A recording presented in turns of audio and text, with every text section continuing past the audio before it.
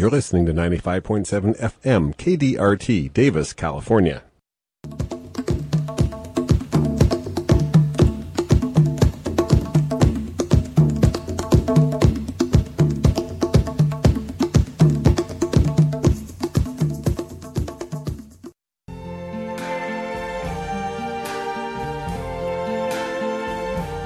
I see trees of green, red roses too. I see them bloom for me and you. And I think to myself,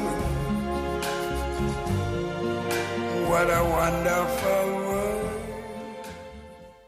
And that music means it's time for the Davis Garden Show. This is Don Shore. And this is Lois Richter on a bright, beautiful, sunny Davis day. And I get to say that because this is the end of April and it is beautiful outside. We can probably just copy and paste that into the next 6 months, since it's likely to be a bright, beautiful, sunny day for about April, May, June, July, August, September, and the first part of October here in the Sacramento Valley. The weather is, as of the official day when this is going to be airing, is going to be going up to a high of 84 degrees on Thursday, April 30th. If I got that right? Yes, Thursday, right. April 30th. Yes. It's going to be partly cloudy Thursday night with a low of 52 degrees. High Friday, sunny, 81 degrees. Friday night, 52 degrees. A little cooling trend finally. Saturday is going to be 77 and mostly sunny. Saturday night, partly cloudy and 52 degrees. Sunday, cooling to 76. Sunday night, dropping down to, 49 degrees. Don't worry about it, folks. Monday, sunny with a high near 80. Monday night, cooling to about 48. Tuesday, 82. Tuesday night, 52. You get the point. And then Wednesday, warming back up a little bit into the mid-80s. So basically, going to be low 80s, upper 70s for the next few days with the nights just barely dropping below 50 degrees. I actually had someone ask, you can imagine what the question was. Is it time to plant peppers and eggplants? Just barely, just about. Fine with tomatoes, and you're okay with peppers and eggplant, and tens of thousands of them have already gone in the ground. I can tell you that. We've never seen anything like this before in the nursery business. The unbelievable demand and pandemonium with respect to planting vegetables this season. So yeah, we're where we almost need to be. Go ahead, don't worry about it. How's that? That's great. And the only issue we're all running into, as I've alluded to in the last couple of shows, some real shortages of material out there. I'll do an order. I'll order 60, 80 flats. I'll get in 50 of them. And I don't know for sure what's going to come in. And this is happening at our other local areas, other local businesses that sell plant materials. I was just informed by our bag goods supplier that they are simply going to discontinue bagging the smaller bag good items for the next couple of weeks, because the bigger bag good items are such high volume and so much demand, they're going to focus on those at the moment. This is an unprecedented level of consumer demand for vegetable gardening, plants, and supplies. And while we realize that, like many other things that we've all been dealing with for the last few weeks, it'll be inconvenient. It will peak out. Things will be available. You might want to show a little flexibility in terms of the exact variety of tomato that goes in the ground, but there's going to be some interesting spot shortages over the next, I would say, 2 to 3 weeks. Good news is we can keep planting vegetables here right on through May, into June even, depending on what it is you're planting. So if you are at home and haven't been gardening for a little while and you're doing this, you might want to go out and check your sprinkler system and make sure that all of those sprinklers are really actually connected to the drip lines that they're supposed to be on. Are we speaking from experience here? Yes, unfortunately, I killed a lovely little plant that I was going to raise squash this year. I got a tomato. That sprinkler works. On the other side of the bench, it had been disconnected. I hadn't noticed. Yeah, so check things. We were cool. We had rain. It was a very dry winter. 2019-20 has been dry. We're only about half to 2/3 of average rainfall, but we had those nice little rainstorms into April, which kind of put off the reckoning with the sprinkler systems. We had enough rain that we weren't really rushing out there. And now I'm doing the same thing, going through all the drip lines right now, finding, I don't know where they go during the winter, but finding the emitters or the holes where the emitters were that disappeared. They were there in November, but they're not there now. And finding it's real simple in my case. You just turn on the valve and look for the fountains.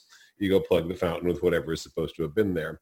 So, and of course, the usual sprinkler repairs that occur when I get the field mowed as well. Good time to flush the lines. And this is important for those of you with drip lines, drip irrigation systems, who might be on hard well water, is that there's a lot of salts in that water. And during the 2-3 months when you weren't using your system, that salt kind of precipitated out inside the tube, and it's there. You turn on the system and it flushes in and it plugs the emitters if you don't flush it out of the system.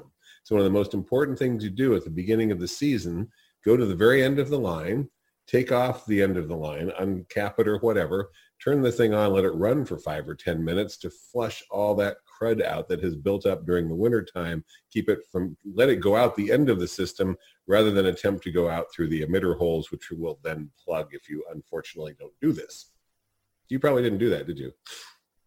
Well, no. And what I'm dealing with is planters, the barrels and tubs and things, and all the lines are behind them. They're underneath, they're stuck in, there's vegetation over all of them. So, well, suggestion, something that I have learned kind of the hard way, and this is just for those of you that might be putting in a drip system now, is leave the very end of the line in an accessible place, so that at the very start of the season like this, you can go down there, put a stake or something where you know where it is. I have a threaded cap on the end of the line, so I can just unscrew it. But I mean, there's other ways to deal with that. And just give it a few minutes flush at the beginning of the season. It'll solve you some problems with plugging, especially if you're on hard well water or places with high salt content in the water. And if you've never done this before, I'm sure there are videos online to teach you how to do it. Yep. Because there's a lot of stuff that people are doing at home that they never used to do. And their landscapers are still functioning out there as well, so they can come around and give you a hand. Let's do one of those public service announcements. You have one pulled up? Yes, I do. And that is about our radio show that is catered. Now, KDRT, the station physically has been closed for many weeks, and very few shows are being done now. Slowly, those of us who are able to are creating new content, such as Dan and I are doing today. But the only show that's actually being broadcast live from the studio is Autumn LeBay-Renaud, who's the director over there, does a COVID-19 community report. And she does this every Tuesday from 12 to 12:30 and Friday from 12 to 12:30. And then it's rebroadcast Tuesday and Friday at 5. I recommend it to you. She's been doing a very good job of getting local information that, you might have questions about and not know. She's also doing a blog there. Excuse me. So you can go to kdrt.org and find the blog, or you can simply tune into the radio station on Tuesdays at noon or Fridays at noon. Okay, and the UC Davis Arboretum will be our public service announcement for a local resource. We always like to mention those. UCD Arboretum encompasses 100 acres of gardens for active recreation, teaching, research, and peaceful contemplation. And here's some good news. It's open all the time. We just request, or they request, I should say, that you maintain social distancing as you walk the many, many, many miles of paths around the Arboretum. They offer guided tours, ordinarily, and educational programs and performance spaces and exhibits for water-wise gardening. Well, they also have, and this is me ad-libbing here, several gardens that are named that focus on particular themes, and there's very good signage. And in fact, there are various apps you can use, look online to read about those gardens as you visit them. UC Davis Arboretum is available 24 hours a day, every day of the year. For more information, you can call 530-752-4800 or visit arboretum.ucdavis.edu. Should mention lots of people are going over there to get exercise, walking around. The paths are wide, plenty of space, and it's a really lovely place to be in the months of April and May any year, particularly this year. And since we don't know if people are actually going to be in the office there or not, if you want more information, visit arboretum.ucdavis.edu.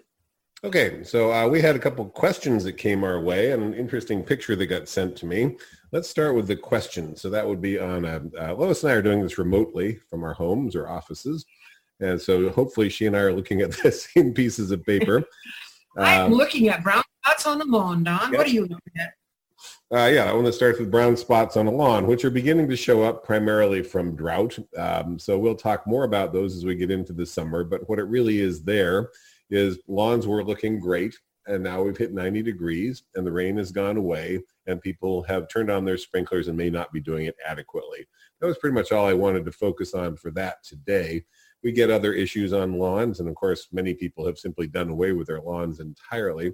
But mostly what I'm seeing from the pictures that people are bringing in is insufficient or inadequate coverage by the sprinkler heads, which might need to be checked out. So just like with the drip systems we were talking about before, when you first turn on your lawn sprinklers or sprinklers that cover your ground cover areas, perennial borders, shrubs, trees, check and make sure they're all working properly. It's not uncommon for things, debris and stuff to get in there and plug them up during the period when they're not in use.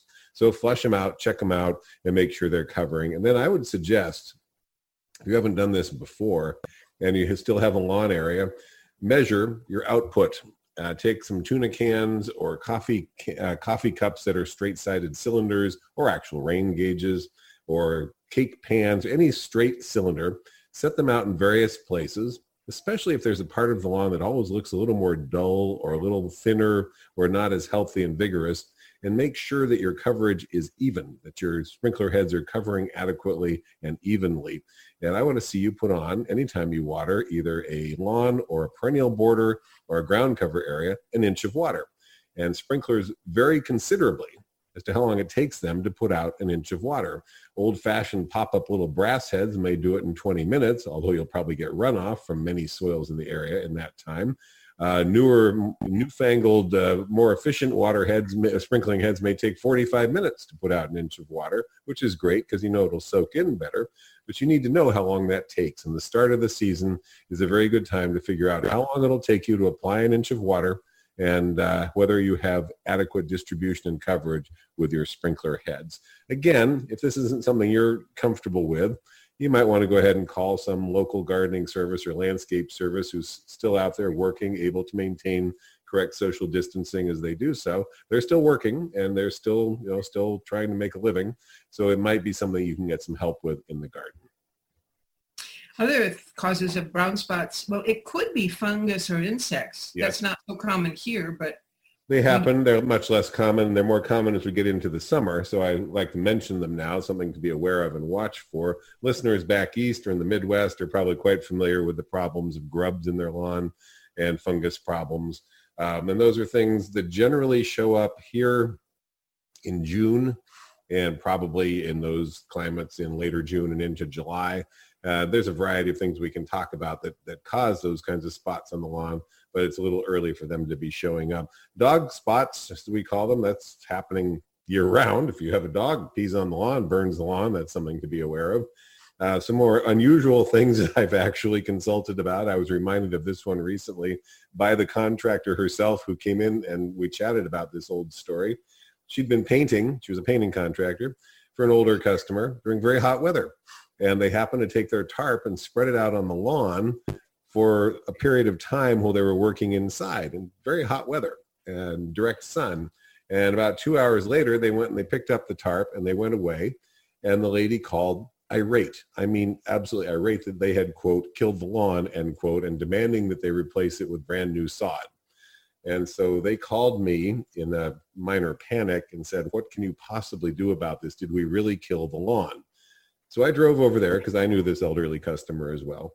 And I went out there and the tarp lying on an area about 6 foot square had in fact scorched the top half inch or so of each blade of grass to the point that it looked like that whole area, to her view, with her limited vision from a distance, had been killed. It looked like it was outright killed. It was burned. So I was able to pull up some sprigs of grass showing the whole plant, carry them over to her and show her that it was just about a half inch of each leaf blade that had been damaged, and that the growing point, this was the key thing, the growing point of the plant was still intact down there at the base, and said, how about if you just give this a week or two, let the gardener mow the lawn once or twice in that time, and I'll bet you right now it'll come back just fine. She said, well, all right, but I'm going to make them fix it if that doesn't work. Happy to report, we both laughed about it a great deal later, it came back just fine. But just that short interval in 9,500 degree weather with a tarp on the lawn caused a burn that was cosmetic, but significant enough that the customer was that concerned about it.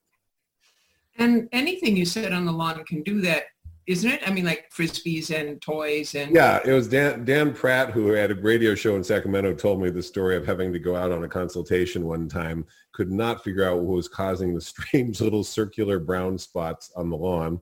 They would just appear miraculously overnight, like strange little alien landing spots. And then there'd be another one, and there'd be another one. And finally, he walked around and saw the Frisbee sitting where the kids had left it that time, about to create the spot for the next day.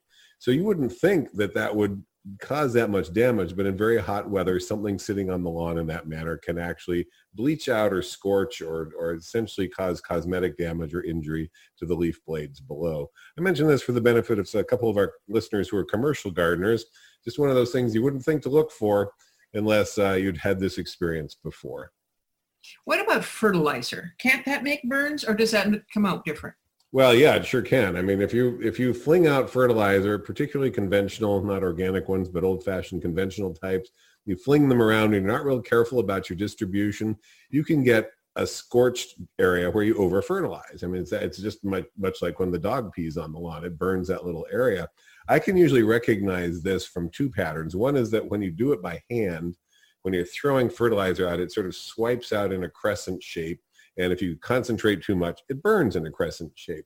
If you use a spreader, a drop spreader, and you have, let's say, speaking from experience being the teenager in this instance, you'd say you have your teenage son feed the lawn with a drop spreader, and that teenage son, again me, isn't being real careful about how he lines up the spreader as he goes, you could really nicely tiger stripe your lawn, because you're inadvertently overdosing parts where it overlaps. Or even better is where you aren't lining up right and you have gaps where it wasn't fertilized. Either way, it doesn't lead to a very attractive appearance and may do some damage to your long-term prospects as a plantsman. Wait a minute.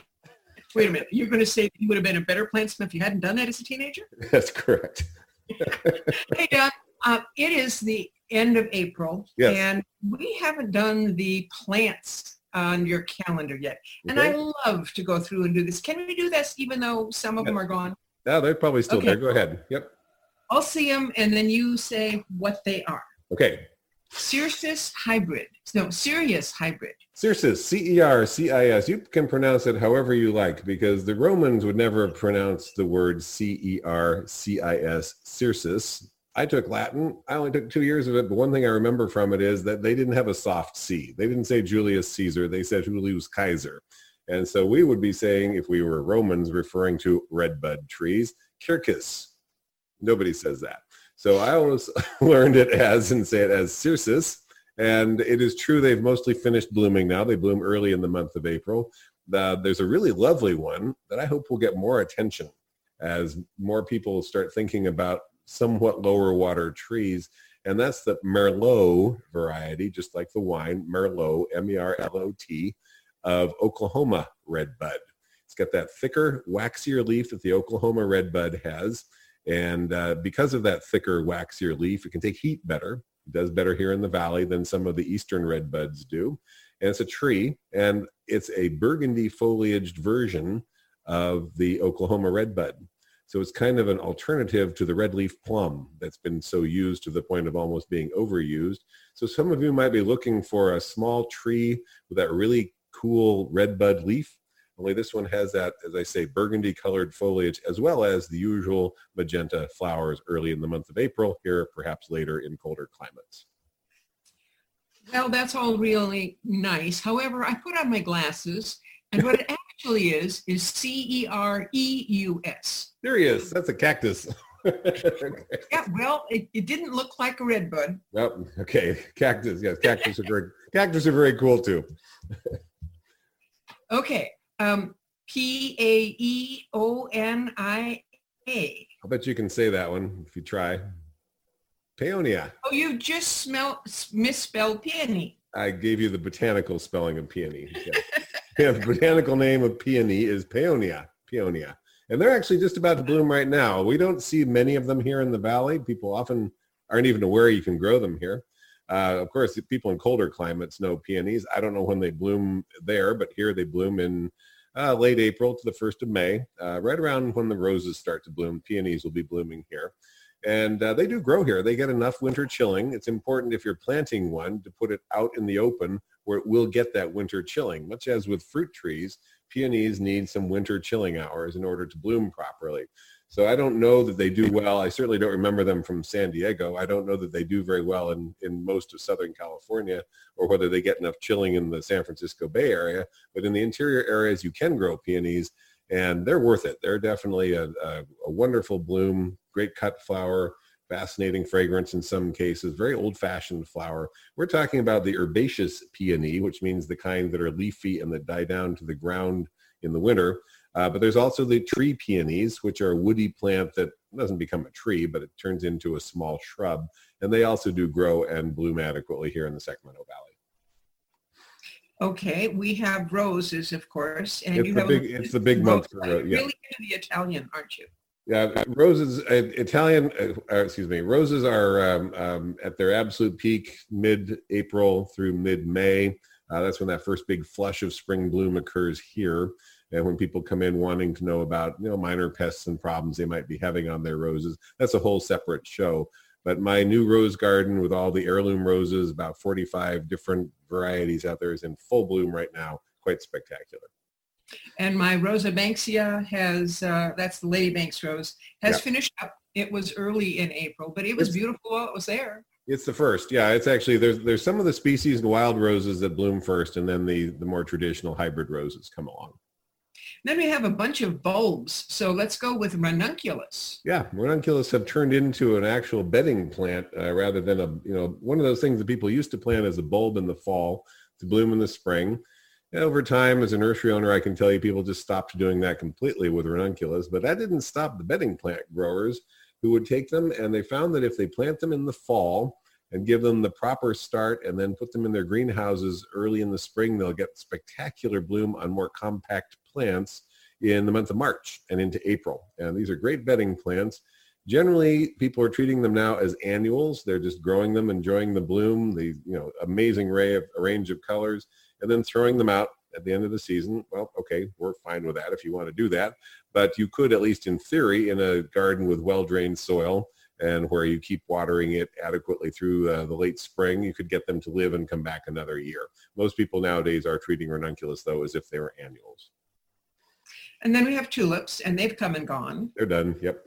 And we have iris, and those are interesting because some come early and some stay late, and I never know which one's going to do what. Right. We're in the peak of bearded iris bloom right now, end of April into May, here in the Valley floor. Now, there's some iris growers in the area. There's one well-known one up by locally up by Lake Berryessa, a Napa Country Iris, and they're up at an elevation sufficient that their bloom is at least a couple weeks later than here. If you're in the area, you should check them out online because they'll post updates as to where they are in terms of bloom status. You can go up there, take your checkbook or your credit card, and I guarantee you'll come back with a couple $100 worth of irises because they're incredible. I like irises. I'm a big fan of them for their low care. The fact that you can just plant them in the garden. It's best if you divide them every couple of years, but if you don't, what the heck, they'll still grow out and bloom just further and further out from where you started them. Their bloom is short. It's it's a couple of weeks of bloom in the month of April in the case of the regular old-fashioned bearded iris. But there are repeat blooming irises, and people who are really enthusiastic about irises know about those varieties. I have one that blooms in the fall as well as the spring. I got it from my grandfather years ago, and it blooms every year in October, November, and then is in bloom right now. And of course, the ones that are just starting to bloom are all the other categories, the Louisiana irises that you put near your pond, or the flag irises that are the great big tall stately things that go at the back of the border. The one downside about irises in general, the one thing I hear most commonly, is it's such a short bloom.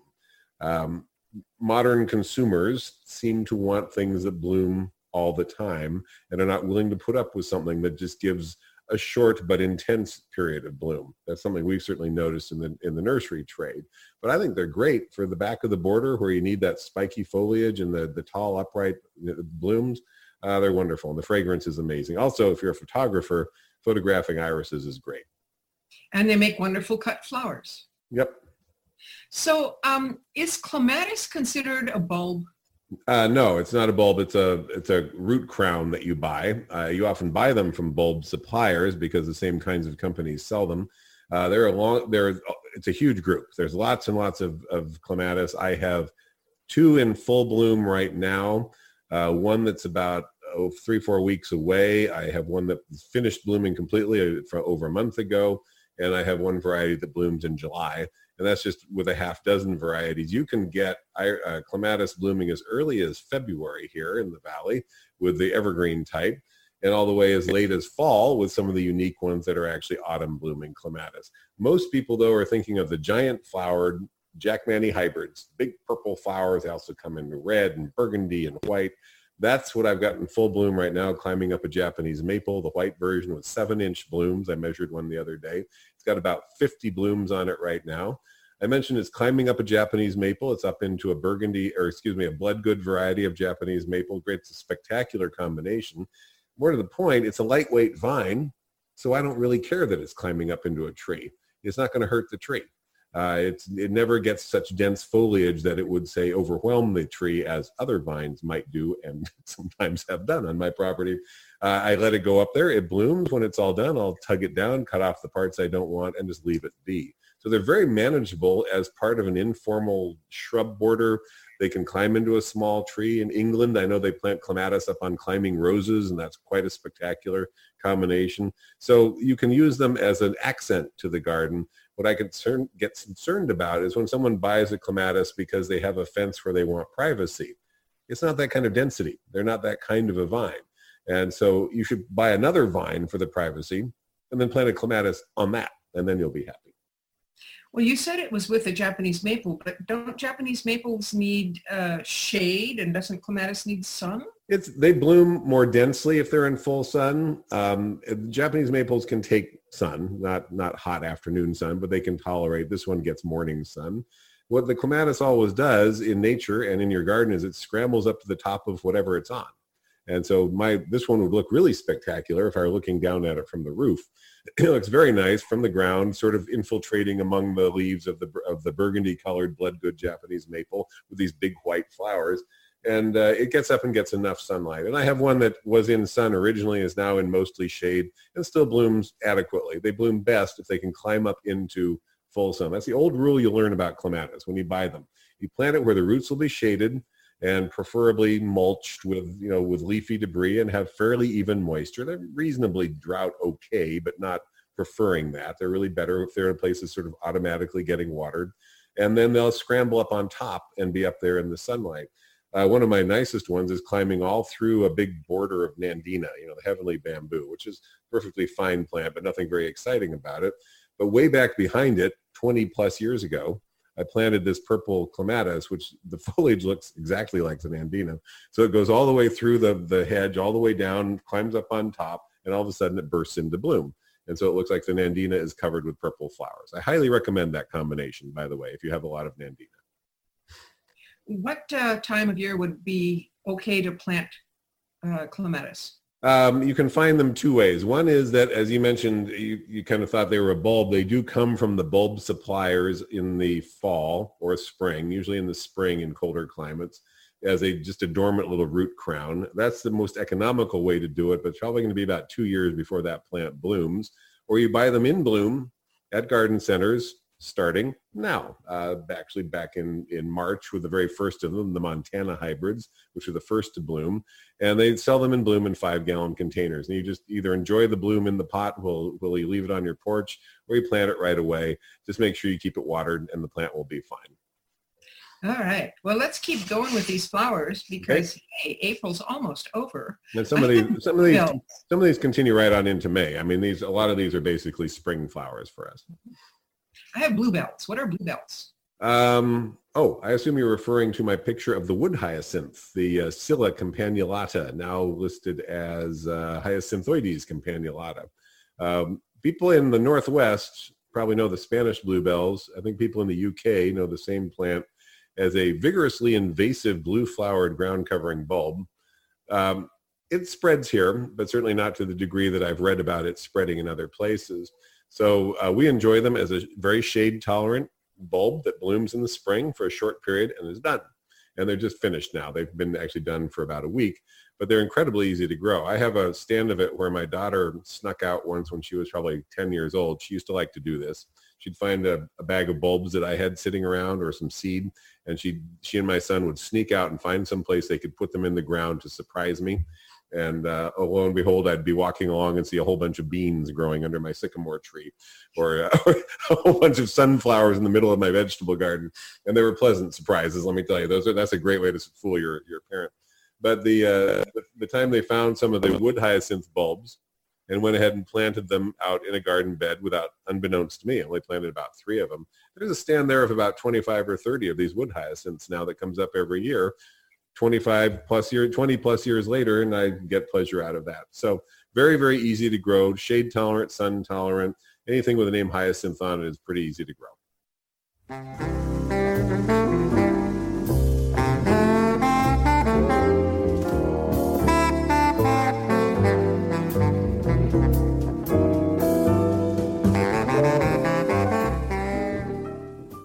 You're listening to 95.7 FM, KDRT, Davis, California.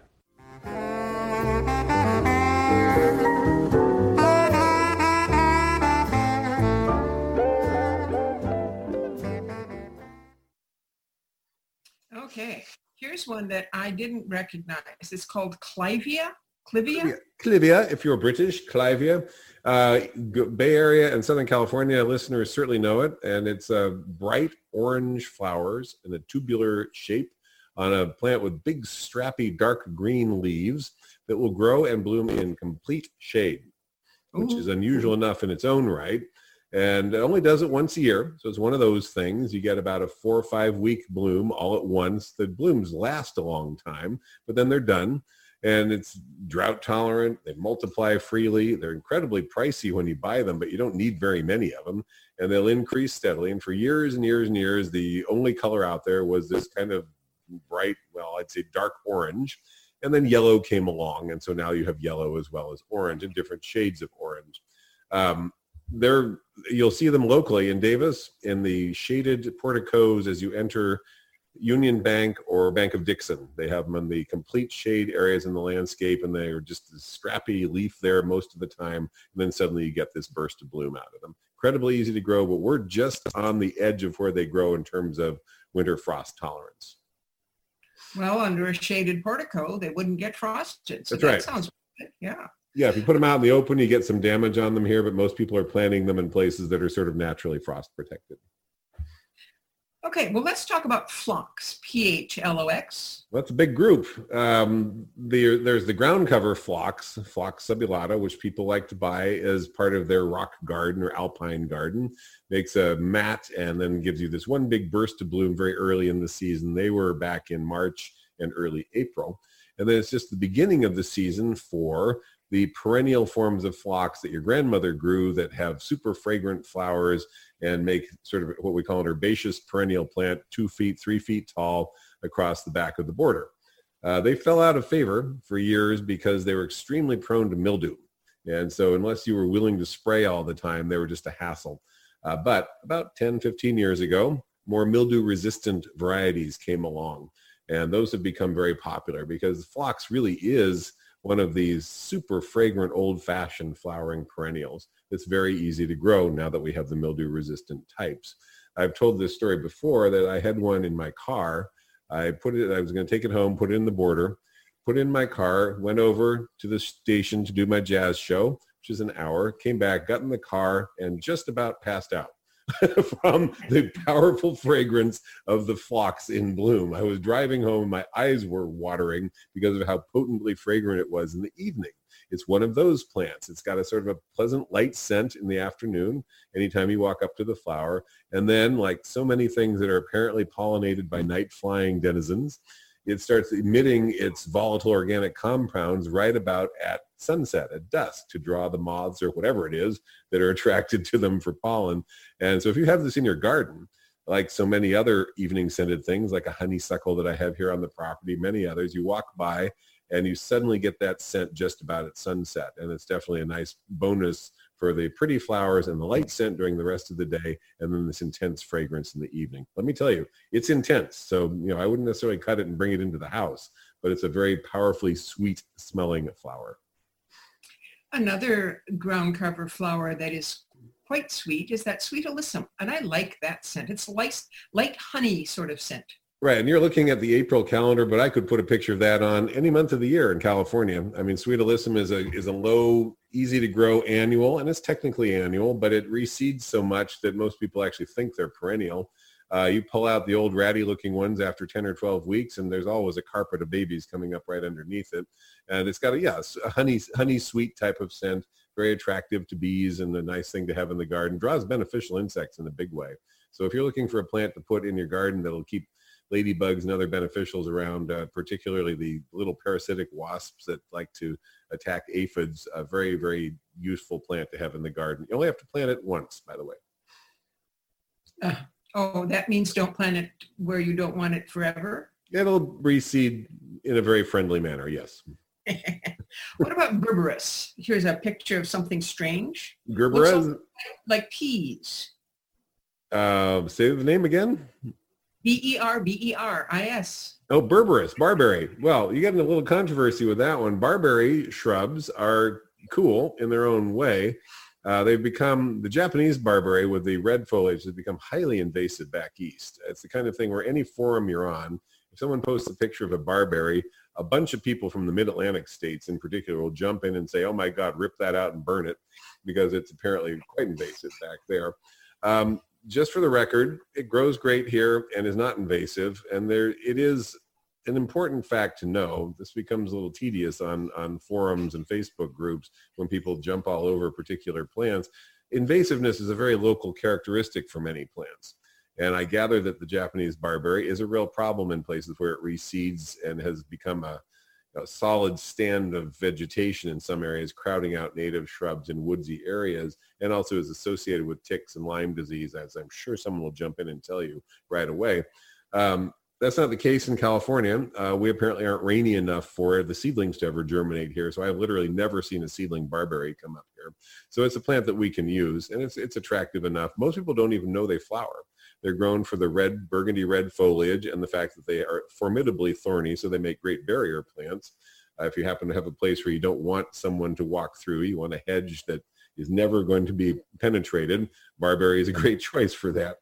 But the flowers are cool, and they do draw bees and even butterflies, and so it's just a nice bonus of a plant that I agree, those of you east of the Mississippi should probably not be planting. But Japanese barberry is not the only one, is it? Isn't that a larger group? Yeah, there's a lot of different barberries. And in fact, for the record, Mahonias have been moved back into the genus Berberis. I mean, so it's a big group of plants. And there's lots of them that are perfectly fine for planting here, and undoubtedly many species that are fine for planting elsewhere. So just inquire and become informed about them. Mahonia is what we call Oregon grape. There's lots of different species of Mahonia. We all know it as Mahonia aquifolium and other species, and I gather taxonomists found they were closely enough related to Berberis that they're now back in that genus. So let's not tar the whole family with the same brush, but just be cautious about planting barberries in places where it rains through the summer.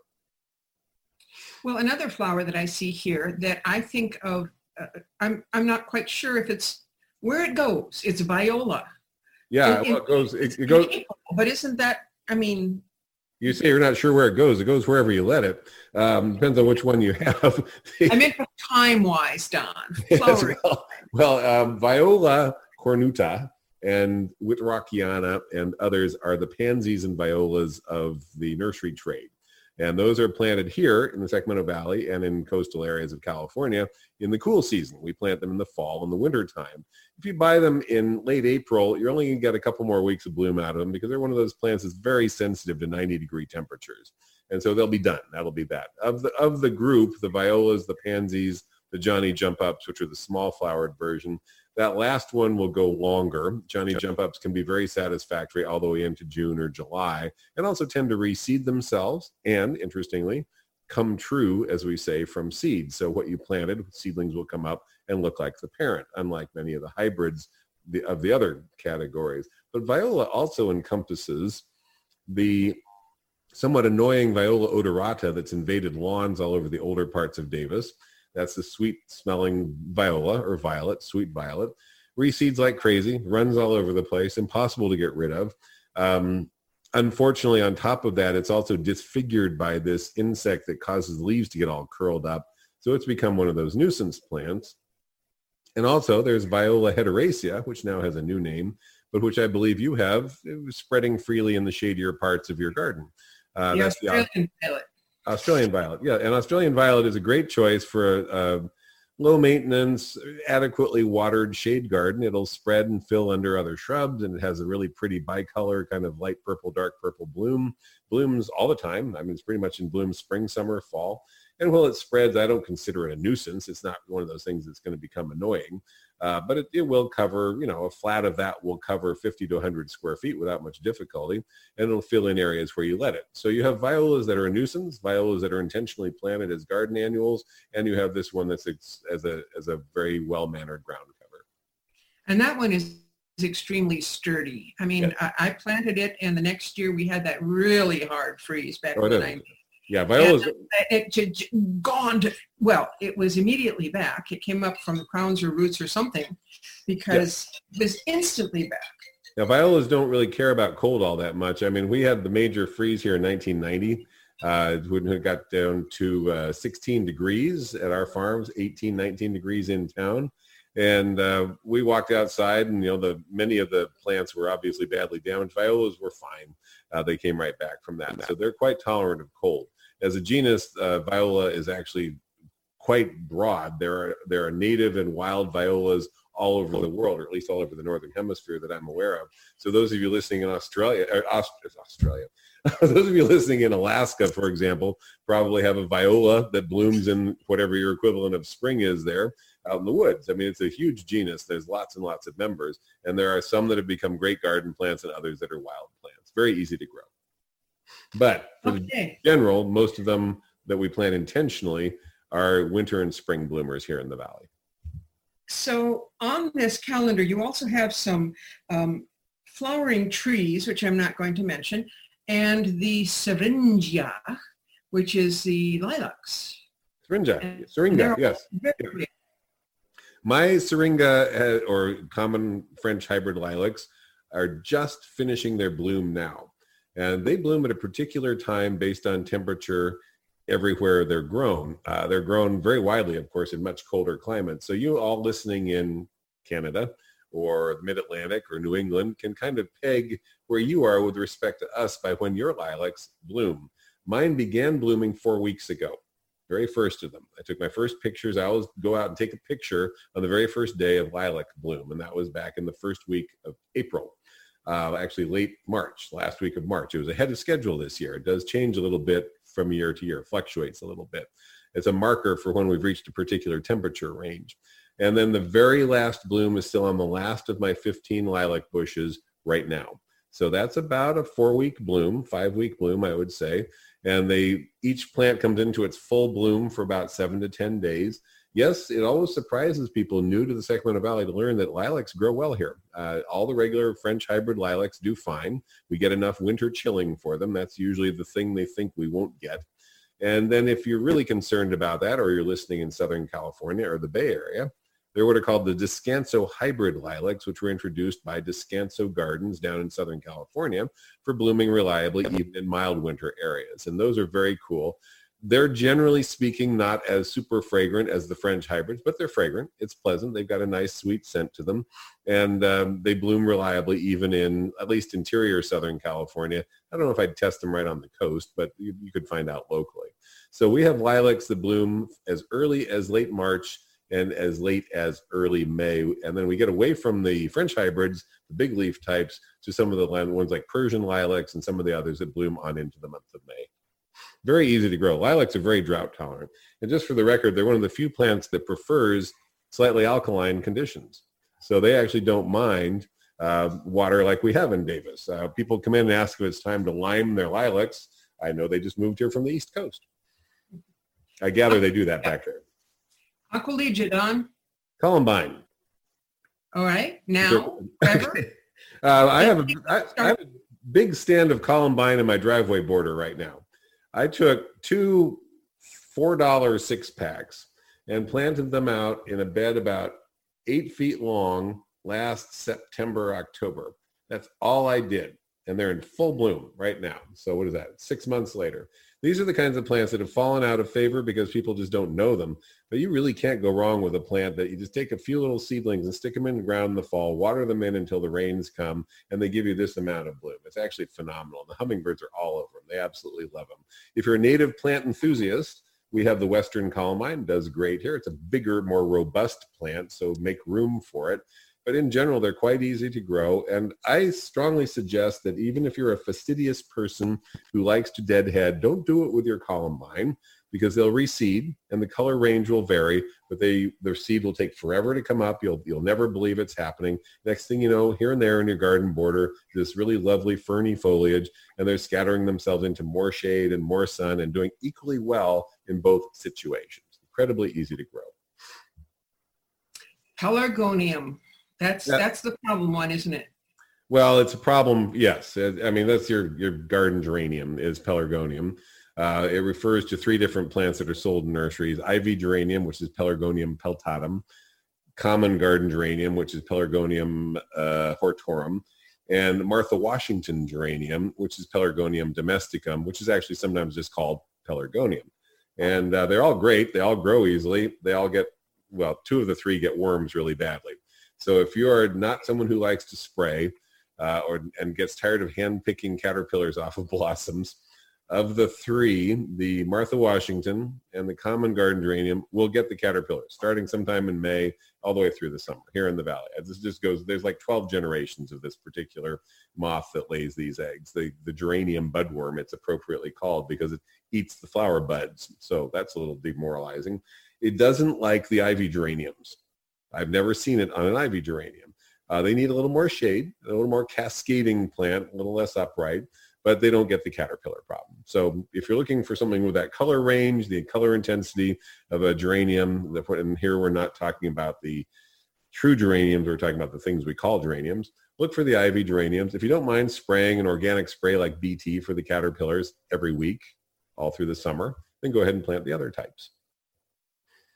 So you said they're not real geraniums. Geraniums are called cranesbill. Is that right?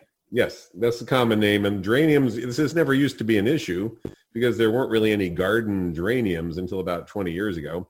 And then a whole bunch of species and varieties of true geranium came on the market, right, usually called cranesbill. There's Johnson's blue. There's Roseanne, which is a lovely lilac purple color. There's pink ones and more kind of UK and Oregon kinds of plants than Sacramento Valley kinds of plants. They grow here, but if it gets really hot, the foliage can look a little toasted. They are easy. They're generally adaptable as long as they, in my opinion, should get a little bit of shade in the valley.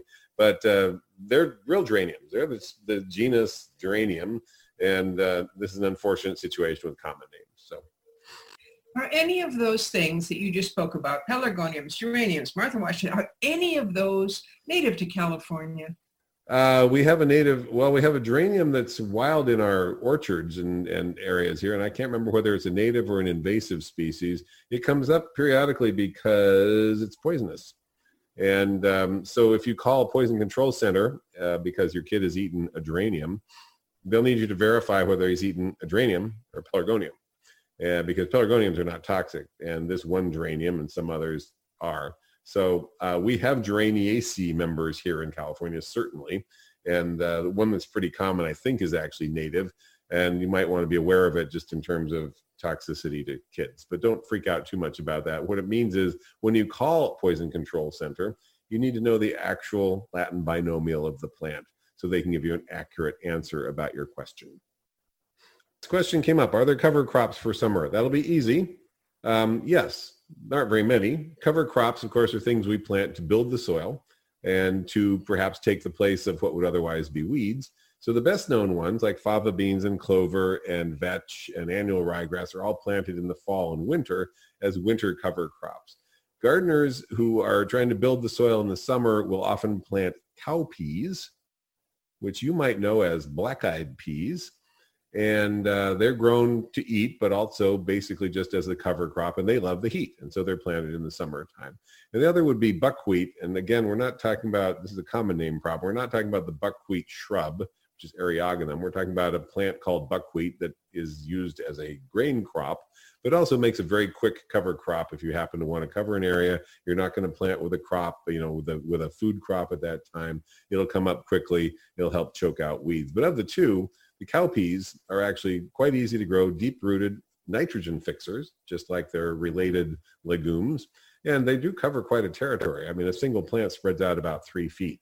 So that's one way to go if you're in the summer and you're looking for something to cover bare soil. My experience is summer gardens tend to be full because most of the things we plant are rambunctious plants in the summer, tomatoes, melons, things like that. Excuse me. Whereas in the winter, you tend to have a smaller number of plants that take up less space. So cover crops are really more of a cool season thing.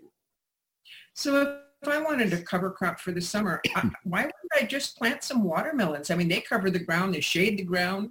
Aren't they just cover crops? Yeah, I mean, anything is a cover crop if you're growing it primarily as a soil building mechanism. So you can take bush beans, for example, and plant them to enjoy the beans and have them provide the benefit that the winter cover legumes would have been providing. So in other words, you're taking something like the regular Blue Lake beans that you grow to eat, but you're planting a bunch of them in a spot because you just want to enrich the soil with a nitrogen fixation and have the biomass, the leafy matter that you then turn in. So it's a matter of definition as to what we're using it for. Yes, you can still eat those beans as well. Now, I'm not saying you should plant pole beans in that situation. That would become a maintenance headache, but bush beans can function the same way.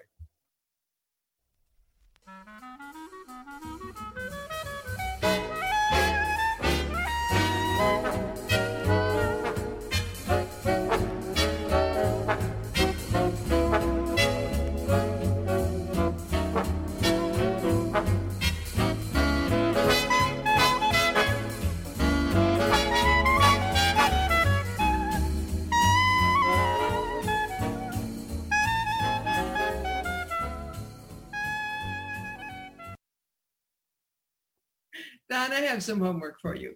I heard that discussion that you had with that person where you said, that one would definitely be on my list of top 12 perennials. And they said, you have a list of top perennials? And you said, well, no. And they said, well, you should. I'd like to hear that. I'd like to hear that too, Don. So next week, would you make up a list of 12 perennials and we'll talk about them? I have old lists at redwoodbarn.com. One of the very first things you uploaded to the brand new then website, redwoodbarn.com, when you and I built that way back when, was a chart of perennials. And I find it interesting to go back and look at those lists all these years later and say, yep, that one's still on there. Oh, there's some things missing that I would definitely put on there. And so, yes, it changes over time. There are a handful that have been quite consistently on my informal list of top perennials over the years. And so, yes, I think that'll be a great topic for a future show. And actually, if you have questions, if you're listening out there and you have questions about perennials and whether it's a good one or something you think we should talk about more, it's a very subjective list based on something that blooms a lot, abundance of bloom over a long period. Long season of bloom is preferred, though not necessarily. How easy they are to grow, something you can just plant and not worry about it, and just like proven performance over many years. And, and a good example of one that gradually crept onto my list over time was Peruvian lily, Alstroemeria, which is a garden plant that's extremely adaptable. And now I have big areas on my property of Alstroemeria varieties because I just stick them in, let them spread, let them grow. It's the end of April, beginning of May. They're beginning to bloom right now. I go, wow, that's a big area of that one variety. And so I really can say that's a good one for this area. So of the list, that's definitely going to be on there. I don't think it was on there 30 years ago because they weren't common in the nursery trade back then. So if you've got questions about perennials of that sort or things you think you might want us to talk about more, you can email those questions, and we certainly welcome it, to davisgardenshow@gmail.com. And that'll give us great topics for future shows. And if you want to listen to the archives, you can also go to our website, which is davisgardenshow.com. Correct. All right. So real quickly, I do want to mention the most common questions that are coming our way right now have to do with holes in the leaves. And the reason I mention this is that a listener sent me a beautiful picture, excellent picture, which I will try to remember to upload to the davisgardenshow.com webpage, of katydid eggs. I always have to look it up when someone sends me this. These perfectly overlapping discs on a stem of a woody plant. In his case, this was about a week ago. What was really cool about them was that each perfect little disc had a hole in it, the hole indicating that the baby katydid had just emerged. So he sent me a picture of eggs that had just hatched. And those katydids are now scattering themselves in his garden. And I was out taking a picture the very next day on my roses, and there was one very baby little half-inch katydid. They look like a katydid is like a grasshopper. It's related, and like a grasshopper, the baby looks just like the adult. There's no metamorphosis. It's not a caterpillar to a moth kind of thing. The baby looks just like the big one in miniature. And you'll find odd little holes here and there in the leaf of your strawberry, just one hole, or the petal of two petals of your rose, which is otherwise undisturbed. And so this is one of the things that's out there that's making holes in leaves of plants or flowers right now. The others are earwigs, snails, slugs, and then if the whole plant's disappearing, rats or squirrels or possibly even birds. But I wanted to mention the katydids right now because this is a topic we should revisit soon, since those of you listening in colder climates will be seeing these, and I'm guessing about 2 to 4 weeks. And once you get them, the question will come up, how did I know that this damage was done by a katydid? How do I know that instead of a snail or a slug or an earwig? And probably most important, what do we do about those situations? Which in most cases is just be aware of it, marvel at the phenomenon. So I want to recommend to our listeners that Don has lots and lots and lots of articles, which he has written for the Davis Enterprise over the many years that he's been writing. And he has them posted on his commercial website.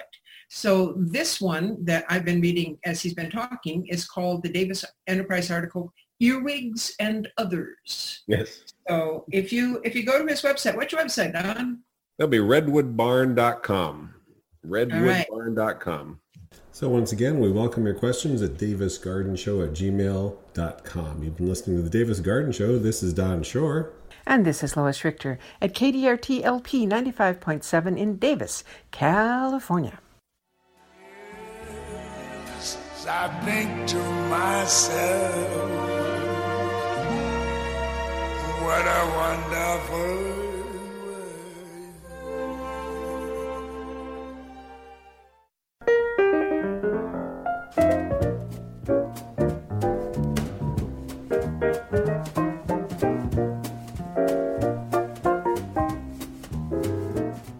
You're listening to 95.7 FM KDRT, Davis, California.